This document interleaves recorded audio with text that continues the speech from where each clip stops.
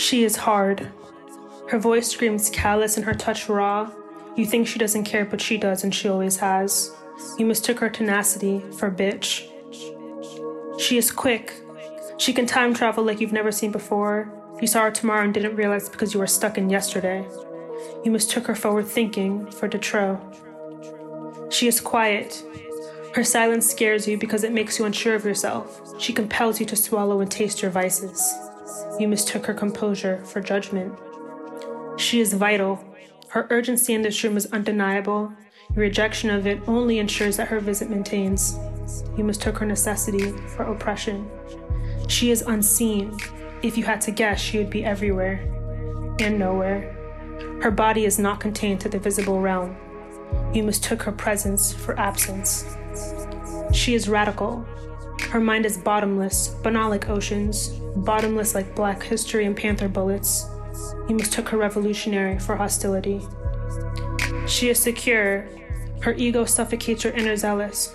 You wonder who could be that home. You mistook her confidence for hubris. She is sweet. She is diligent. She is imperfect. She is voice. She is ready. She is now and then. If you asked her why she is always misunderstood, why she is a giver even when we are takers, she would tell you it is because she is a leader.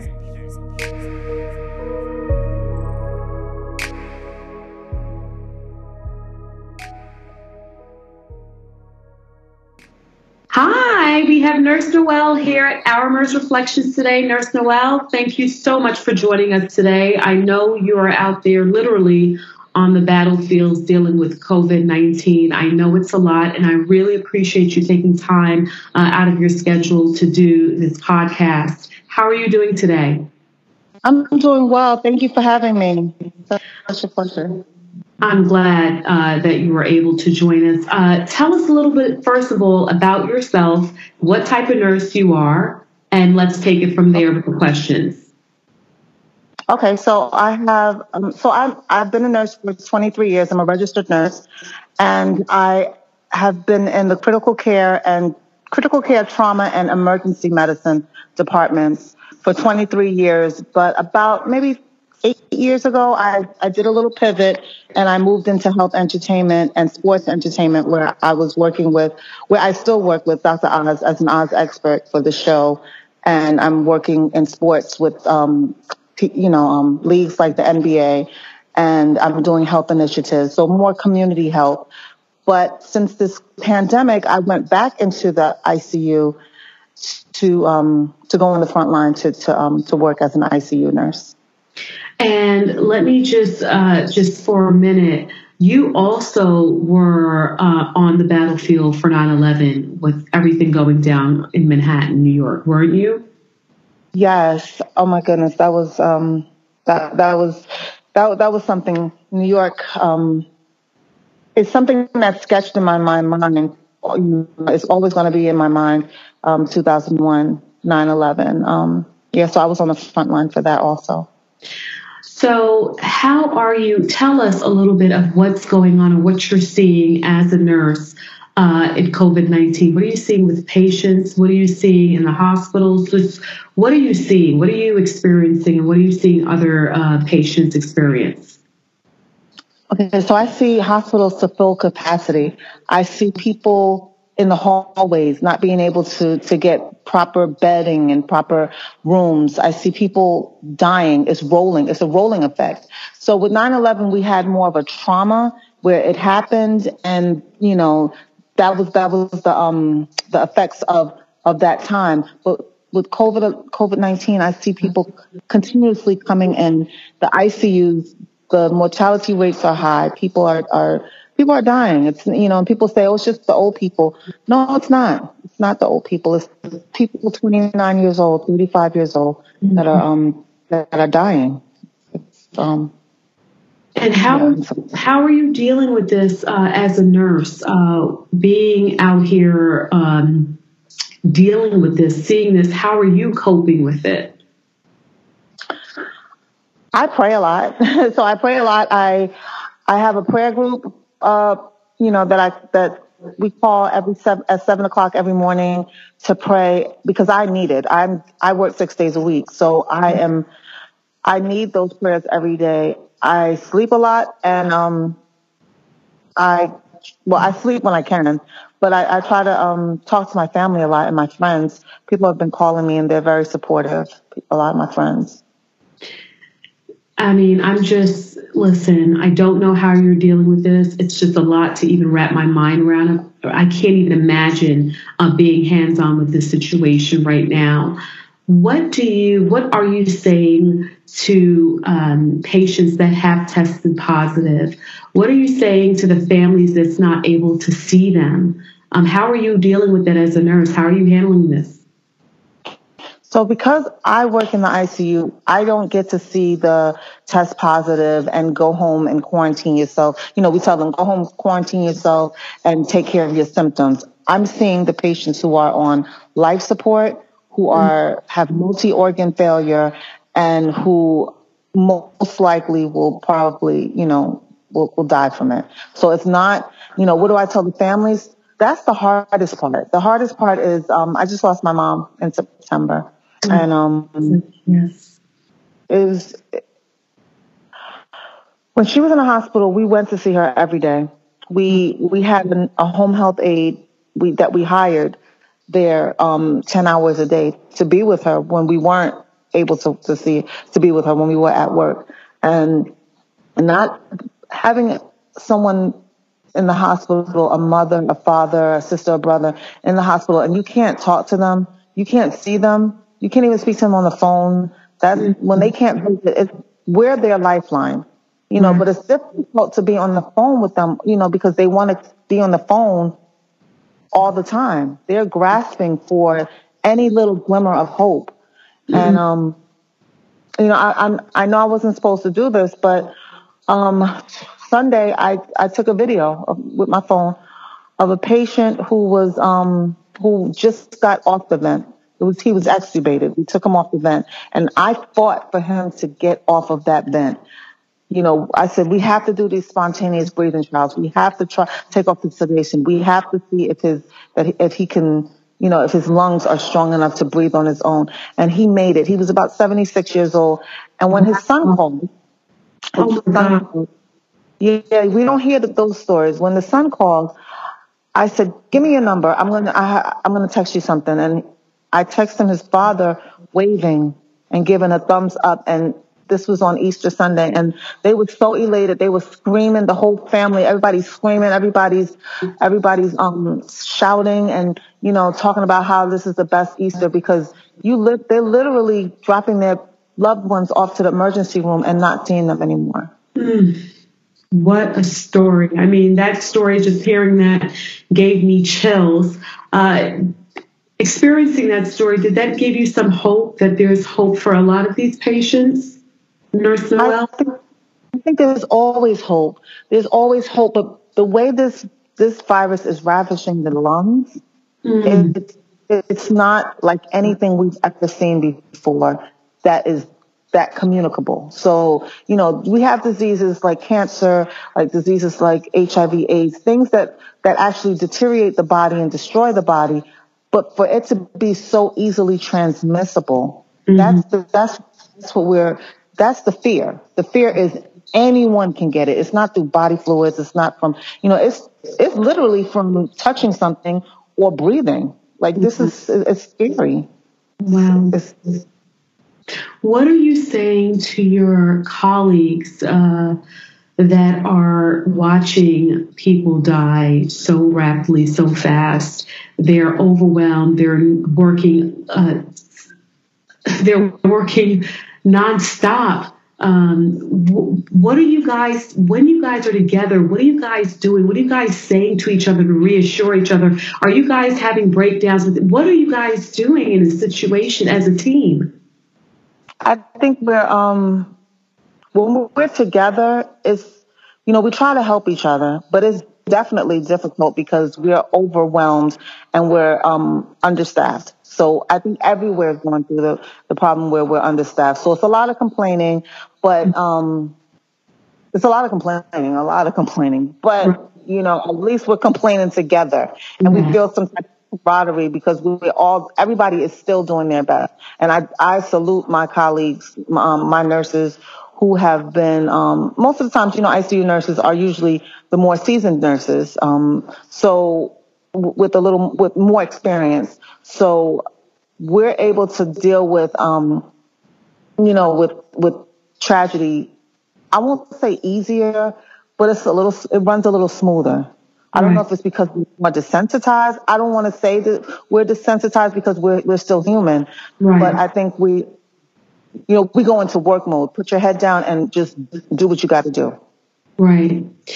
As I see and as I watch news and I read the papers now online, I see that there are some nurses that are just so overwhelmed that they're walking away from their jobs because some to protect their families, some that they just can't not be exposed to this COVID-19 because they know what it's doing to people. What advice or what could you say for some of those nurses that are probably out there toying around with this idea like, I should just leave, I should just walk away? What advice could you give to them? Nursing is for the strong at heart. So my thing is that if you knew you weren't able to deal with stuff like that, and you wanted to work in a clinic, or you wanted to do things, more occupational, do things that, work at a school. And I'm not downgrading those sectors of nursing. I've done all sectors of nursing, so I do know some is easier than some. But I do know that I was not working in the hospital when this happened. I volunteered to go back to the hospital because not for any money, not for any monetary gain, but because when I call my friends and my colleagues and they're telling me that they are drowning, and I didn't even have to talk to them. I already know what it looks like. I know what taking 4 or 5 patients on a ventilator when you're only supposed to have 2. I know what that looks like. I know what it looks like when they're pulling from the floor. On med-surg nurses who are not qualified to work in the critical care area to work just to have a body. I know what that looks like. So if they can't do it, it's embarrassing. It's embarrassing as a nurse. It's embarrassing as a human being that, because I look at that like, my mom could have been in that hospital, and you're turning your back on patients and people that need help.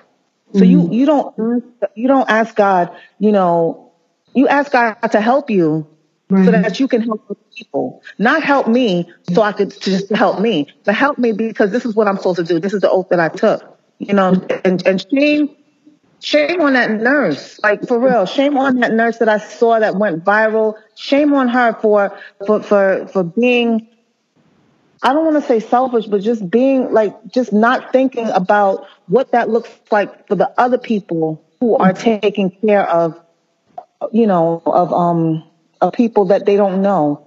Right. And especially being that there's the health disparity. So we're dealing with the health disparity. We're saying that 70% Black people are dying from the COVID-19 virus. And as a Black nurse, you're just saying, you know what? That's it. I'm done. I wash my hands to this. Right. This is you. This is you. So do you expect somebody else to take up the baggage and say, I don't know. I'm sorry. I'm getting emotional because don't be sorry, Anthony. And you should be emotional. I got to tell you, I'm so grateful to have this interview with you. And I know it's a very vulnerable time to even think about doing this. But you're right. You made an oath. You made a sacrifice, and you're sacrificing your life for the greater good. And I couldn't tell you thank you enough. New York City couldn't tell you thank you enough. You're truly, truly, truly a hero to us. And so I'm grateful to you. And I know all the families that you've been helping out in ICU, they are grateful to you. And this will never, ever, ever be forgotten, ever. Thank you. Thank you. Thank you. I just wanted to let people know that there are testing centers. Mm-hmm. If you feel like you're exposed, or if you have symptoms that are, parallel to the same, the symptoms that they tell you to look for, that you can get testing, free testing. in New York and New Jersey. They just opened one in Brooklyn. Mm-hmm. The only catch is that they're drive-through, which doesn't really mesh too well in Brooklyn because a lot of people are commuters. Right. So they do have in Westchester and in New Jersey, and they're opening them up in Pennsylvania also. So how does that process work? Could you just tell us a little bit about that? How does the drive-through process work to get tested for COVID-19? What is it like? Do they pick it up? Where do they drop it off at? How does it all work, Nurse Noel? So it's a drive-through. You drive to the first tent where you are under registration. I'm working there, so I work and I have a hazmat suit on, and you come up. We have a sign that says "Call me." You call the number that's on my little board, and it's my phone. Like, they give us phones. So the phone rings. I ask you your name, if you have an appointment, because most people register online. So if you do have an appointment and a screening number, I just pull your paperwork and put it on your windshield, and you drive down to the other testing site where they give the swab. They put it in your nose, far back into your nose, because it's a nasal pharyngeal. They go through your nose and hit your pharynx for it's a little uncomfortable. Right. It's a lot of uncomfortable. I'm going to be honest with you. And it's not like a regular nasal swab. It's a pharyngeal nasal swab. And that's it. And then they send it to the test. We have our own testing now. Before they were sending everything to South Carolina and to the CDC. Now we're able to do things locally. So they come back in 24 hours. But it's cool. That's a great system. How many people would you say that you are actually seeing a day? Anywhere from 300 to 450 in our testing site alone. Wow. Yeah. Wow. That's a lot of people. What are you doing, Anthea, for your mental health? Seeing all of this, being there for 9/11, what are you doing for your mental cleanse or to get you through to the next day to get to the hospital and deal with your patients? Unhealthy things. Unhealthy things.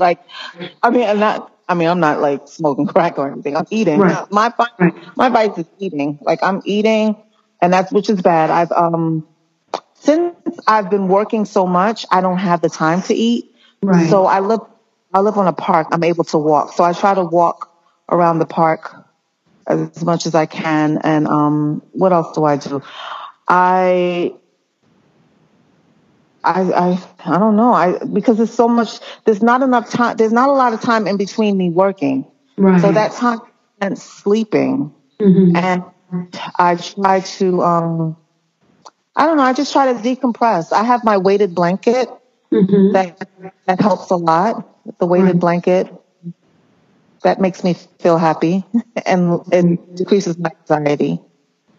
I think it's important that I ask you that question because I want the nurses out there that's listening, people out there that's listening, that's dealing with, this tragedy right now you need to do what you need to do so you can get to the next day to take care of people who really can't take care of themselves. Right.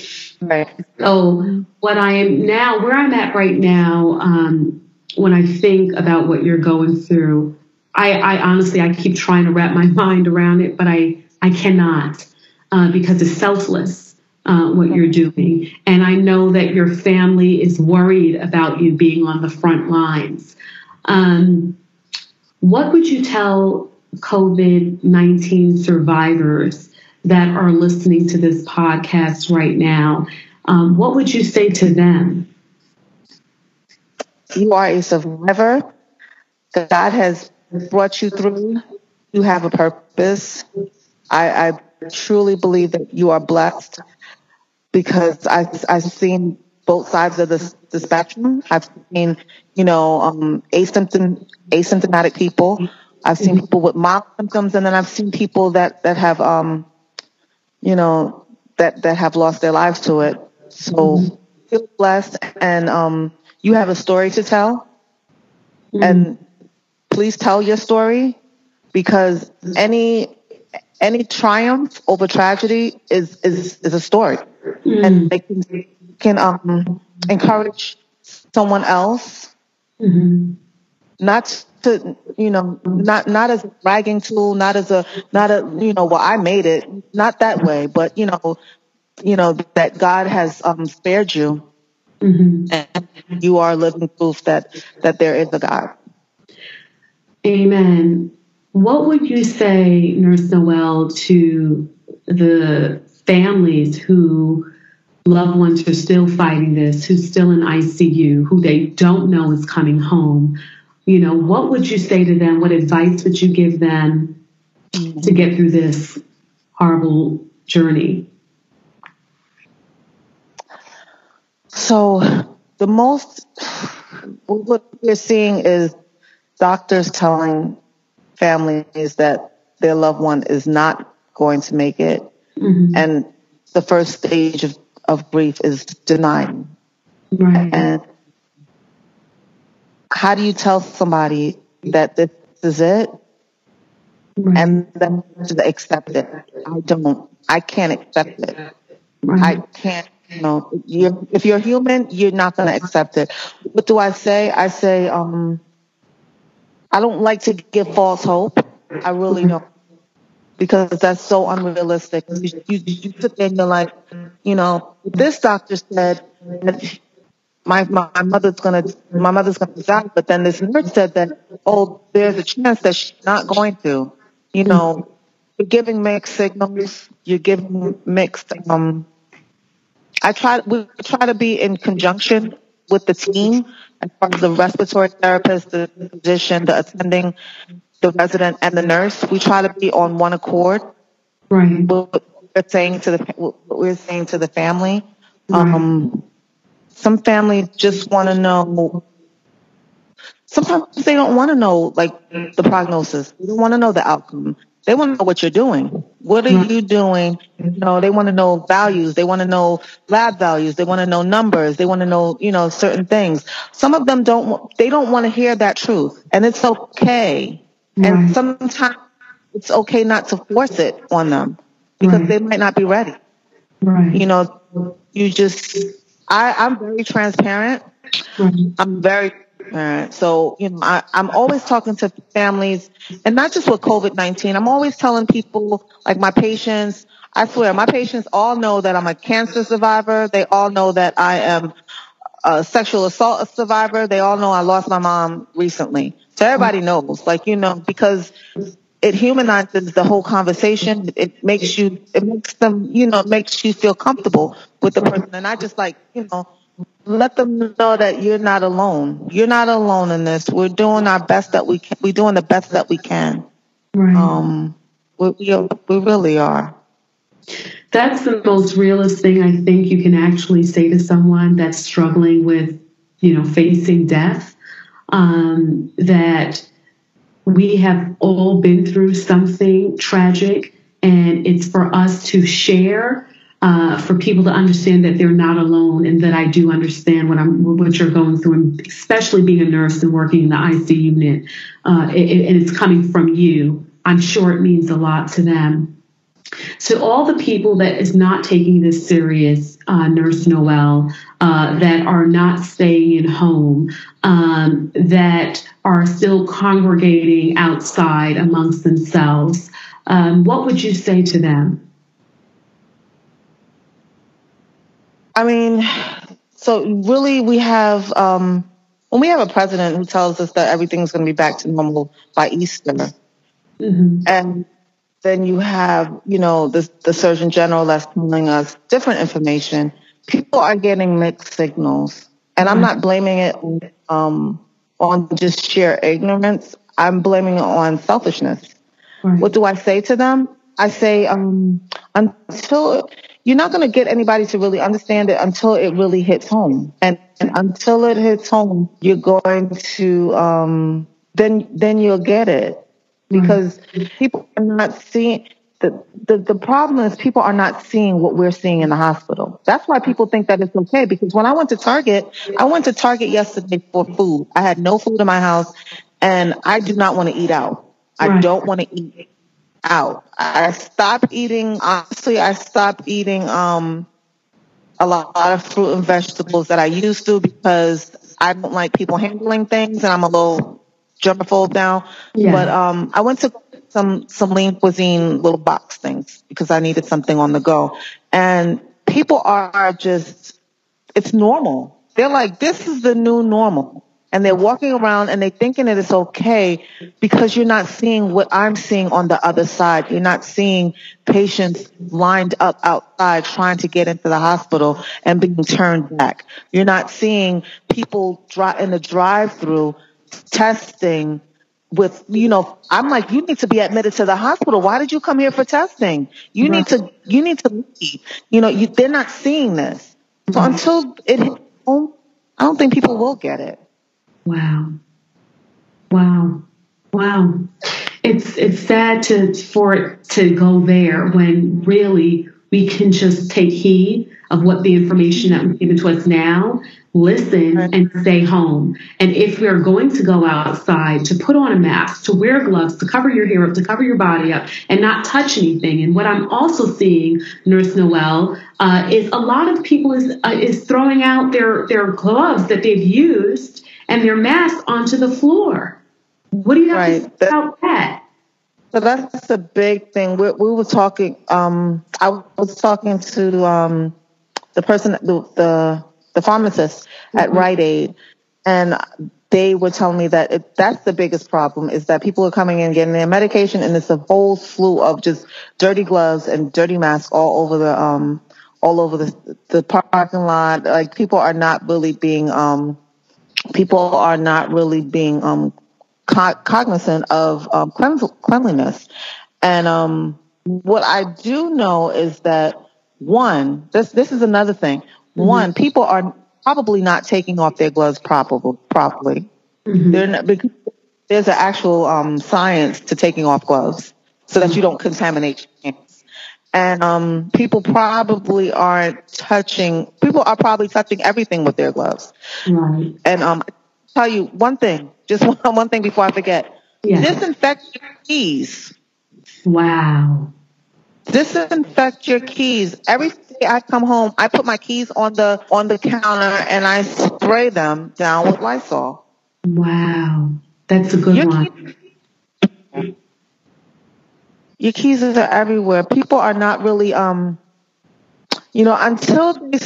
they made the law that you had to wear masks, people weren't wearing masks at all. People weren't covering their faces. It was very, it was horrible to see just people outside breathing and laughing and joking, and it was nothing. I'm like, take this seriously. It's scary.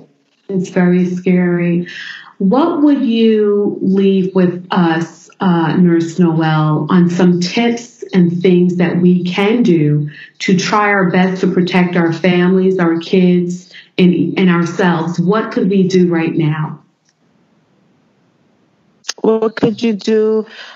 Take advantage of modern technology. Take there are things in place such as Skype and Zoom and things of that nature to communicate with people, because we're social. We're human beings, and human beings are social. So we do need that social interaction. I live by myself, so it's a little difficult. Right. But I question, if I didn't work, what would it would be a little difficult for me by myself. I was home for 3 weeks before I went back to work, and I laid in the bed all day, and I was just not productive. I had no schedule. I didn't do anything. So try to make a schedule for yourself. Try to utilize, make a routine so that you have to have a routine. Okay, so like 9 o'clock, I get up, I eat. Every morning I'm going to eat at 9 o'clock. Then I'll do something else at 10. And then, then I'll use this time. And it's okay to have a time for nothing. Like I'll have a time to just lay down and watch TV. But that's your time to do. I find that structure, when people have structure, it's you're a little more productive, even if it's structure doing not important things, but it's still some type of structure. What else would I tell people? try to get your boost your immune systems. I know it's difficult to do because every time I go to the pharmacy, all of the zinc and vitamin C are off the shelves. You can't find it, but you can also find it in citrus. I in my smoothie I blend one orange every day for my vitamin C, and that's enough, 500 milligrams to get the daily amount, the daily recommended dose, and sleep. I'm struggling, Nurse Noel, with sleeping. So, my nerves are shot. And of course, I have all these worries just like the rest of the world does. What could I do for more sleep? The weighted blanket. Blanket. And if you don't want to take things like, you don't want to be too severe, like asking for a prescription for Ambien or anything, you can take chamomile tea or melatonin, which is over the counter. Melatonin. Okay.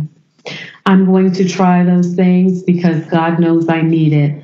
I want to just say to you that we are grateful for all your hard work. We are grateful for your sacrifice that you're making. I know you just lost your mom and you are not even taking any time to really be in mourning of that. You're in the hospitals, you're hands-on with the patients, you're making sure that people are getting tested, you're making sure friends that are calling you frantically thinking they're having it, you're telling them to come down and get tested. You are nothing but an earth angel, and we are so grateful for you, Nurse Noel, and words cannot express on how lucky we are to have nurses like you that put yourself on the front line for people like us, everyday people. I want you to leave us with one thing. How can people contact you? If people want to send something to you, people have questions for you, if people want you on their podcast, on their media outlets, how can people contact Nurse Noel? You can always email me, Anthea, Anthea, at nursenoel.com, Noel. I also, Instagram, I answer all my DMs. I read all my DMs. My Instagram handle is nursenoel_. NURSENOEL_.